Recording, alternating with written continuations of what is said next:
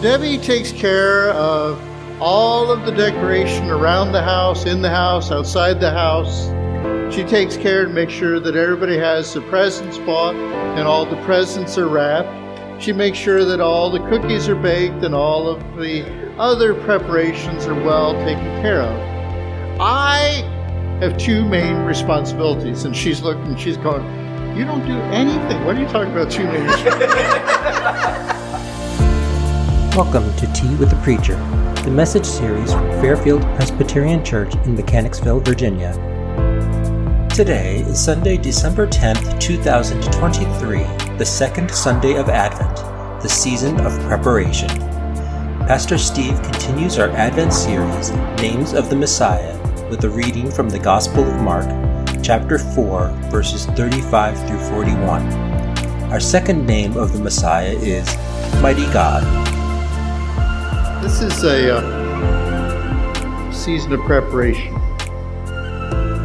And every family has their own areas that we do preparation for in this season. And Debbie and I have a very clear delineation of responsibilities on preparation before Christmas. It's very clearly delineated who's responsible for what and who's not responsible for what. It's simply put, Debbie does all the hard stuff and I do all the easy stuff. Debbie takes care of all of the decoration around the house, in the house, outside the house. She takes care to make sure that everybody has the presents bought and all the presents are wrapped. She makes sure that all the cookies are baked and all of the other preparations are well taken care of. I, on the other hand, have two main responsibilities. And she's looking, she's going, "You don't do anything. What are you talking about two main responsibilities?" I shouldn't have looked around at that moment. I have two main responsibilities in the house for Christmas preparations. One is, I have to make sure that all of the CDs for Christmas are in the CD player. And I want you to know, we live high off the hog in the Starzer household. We have a multi-changer in ours that holds 5 CDs. So I have to pick out 5 Christmas CDs and put them in the CD player so that we can play the Christmas music while Debbie's doing all the work. That's basically what it comes down to. But I also have the joy and responsibility of choosing the Christmas movies that need to be watched. There are certain things that have to happen before Christmas, and there are certain Christmas movies that need to be watched before Christmas comes. And so I have my roster. There's 2 mandatory ones, and then there's some flexibility on the others. One, you have to watch It's a Wonderful Life. You can't have Christmas without the movie It's a Wonderful Life. I don't care what anybody else has ever said to you. You cannot have Christmas without It's a Wonderful Life. The second one is more enjoyable, but it still is thought-provoking in its own way. Miracle on 34th Street. The original. Not that Johnny-come-lately they put out a few years ago. That one just won't do. Now, I'm not a diehard about the rest of the choices. You can choose any number of other Christmas movies. There is a number of them that we get to choose from, don't we, Debbie? And occasionally, I do let Debbie make some choices when it comes to the Christmas movies. As long as I get my mandatory 2 in, then she can have, the Muppets: A Christmas Carol. Now, that one should be mandatory as well, but I'm flexible. If Debbie doesn't want to watch it again this year, we can forego it. But you have all these preparations in every house, every home. You have your own system, your own way of getting prepared for Christmas, don't you? You have little traditions and big traditions and things you always want to make sure get done. Things that you want to make sure you have set up, little decorations that are important to you, and you want to make sure that they get put out if you do nothing else. And so we all have areas of preparing in this season. But what we need And what Mike and I are trying to do with this series of sermons during the season of Advent is to get beyond those kinds of preparations and allow ourselves to be prepared spiritually for hearing the good news of the coming of Jesus Christ. Because that needs preparation as well. The miracle of Christmas is so unfathomable that we need time for our hearts and our minds to be prepared to hear the good news of the birth of the babe of Bethlehem. And so we've chosen this series of sermons based upon the names that are to be given to Jesus, given to the Messiah, as the prophet Isaiah foretold. And we're looking at each one of them. And today we want to look at Mighty God, that was foretold that Jesus would be called, that the Messiah would be attributed with that nomenclature. And so I want us to look at a passage of Scripture, and I do thank Dr. Brueggemann in his little book, because I would not have thought of this text as an Advent text. I would not have thought of this text as one to help us to prepare mentally, spiritually for the coming of Christmas. But it's found in the 4th chapter of Gospel according to Mark, beginning with the 35th verse. On that day, when evening had come, Jesus said to them, "Let us go across to the other side." And leaving the crowd behind, they took him with them in the boat, just as he was. Other boats were with him. A great windstorm arose, and the waves beat into the boat, so that the boat was already being swamped. But he was in the stern, asleep on the cushion. And they woke Jesus up and said to him, "Teacher, do you not care that we are perishing?" And he woke up, rebuked the wind, and said to the sea, "Peace, be still."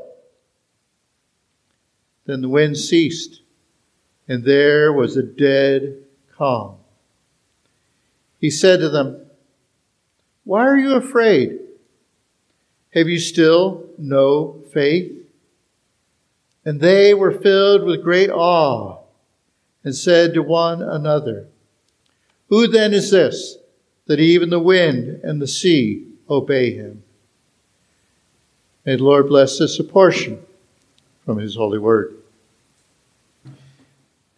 This is a text that you and I have heard hundreds of times in sermons, Sunday school lessons, devotional guides, any number of ways.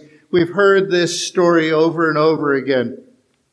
And we usually, when we're hearing this story, we get caught up in the drama of it, don't we? We get caught up in the thrill and the excitement of the windstorm arising and the fear that the disciples were experiencing, and we get caught up in that whole story, and we picture ourselves in that situation and what would we have done, what would it have been like. And I'll admit, I would have been the first one to wake Jesus up. I would have been the first one scared to death of drowning in those waters. I'll be honest about that. I have no desire to perish at sea. But as we get into the drama, the thrill of this story, we might miss what we need to see. We might miss what this story has to tell us about the person and work of Jesus Christ. You see, the story is a thrilling one, with the disciples there taking Jesus across the water after a long day of preaching and miracles and all the other good things that Jesus was renowned for doing. And they're taking him away from the crowds, maybe find a little peace and rest, even though it says other boats were tagging along.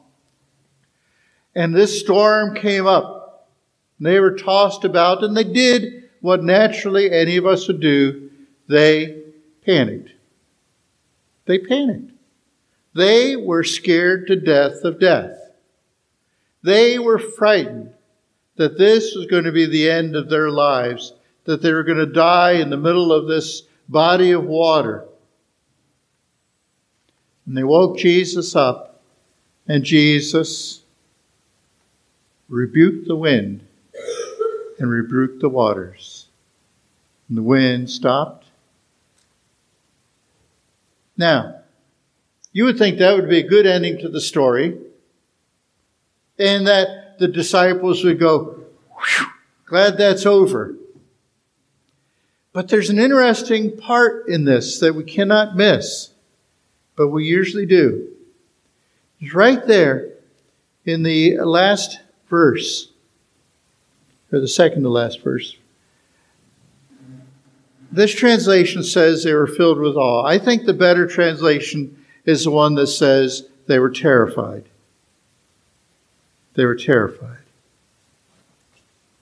Now, think about that. Think about that with me. They just come through an experience where their lives were on the line. It was life or death. Simple as that.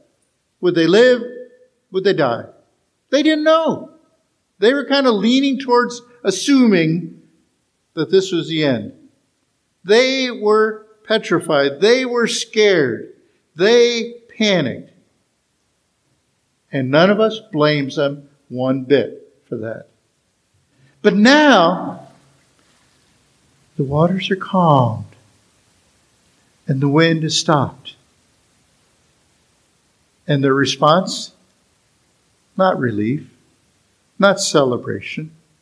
Not, boy, I'm glad that's over with. Boy, that'll give us a good story to tell our kids. They're terrified. They're frightened.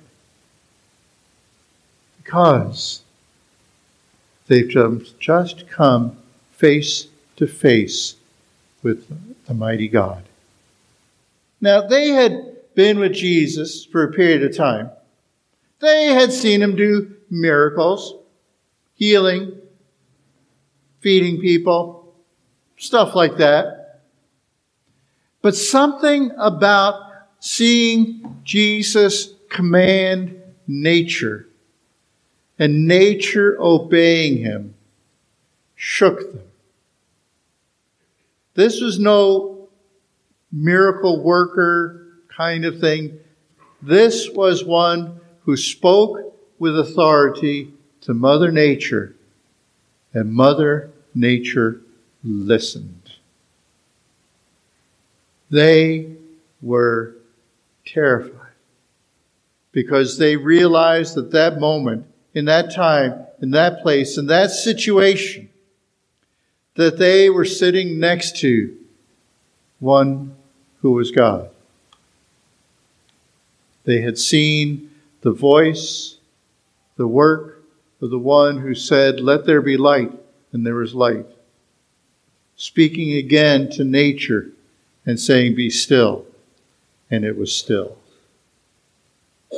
They realized at that point, in that place, that Jesus was not just some prophet. That Jesus was not just some itinerant preacher. That Jesus was not just some miracle worker. They realized in that moment that this one whom they were traveling with and serving with was the very Son of God himself. But they came face to face with a truth that is still hard for us to wrap our minds around. And that is the fact that Jesus is fully God and fully human. Because what was he doing? Think about this. What was he doing in the boat? He was snoozing. Why do you snooze? Because you're exhausted and you need some rest. Is there anything more human than the need to take a nap? when you're so exhausted you can't do anything else. All of that preaching, all of that teaching, all of those people that he was dealing with wore him out so that he could fall asleep on a boat. And not just fall asleep on that boat, but he slept through the storm that was happening. How tired must he have been? The prophet Isaiah told us that the one who would come as the Messiah would be known as the mighty God. And so it is that Jesus is the mighty God, able to scold the wind and the waters. And it's a challenging truth to wrap our minds around, that this child whose birth we're going to celebrate in a couple of weeks, this one who has come to us, is the Word become flesh. And it's a hard truth to wrap our minds around, the thought of God becoming human and living among us and humbling himself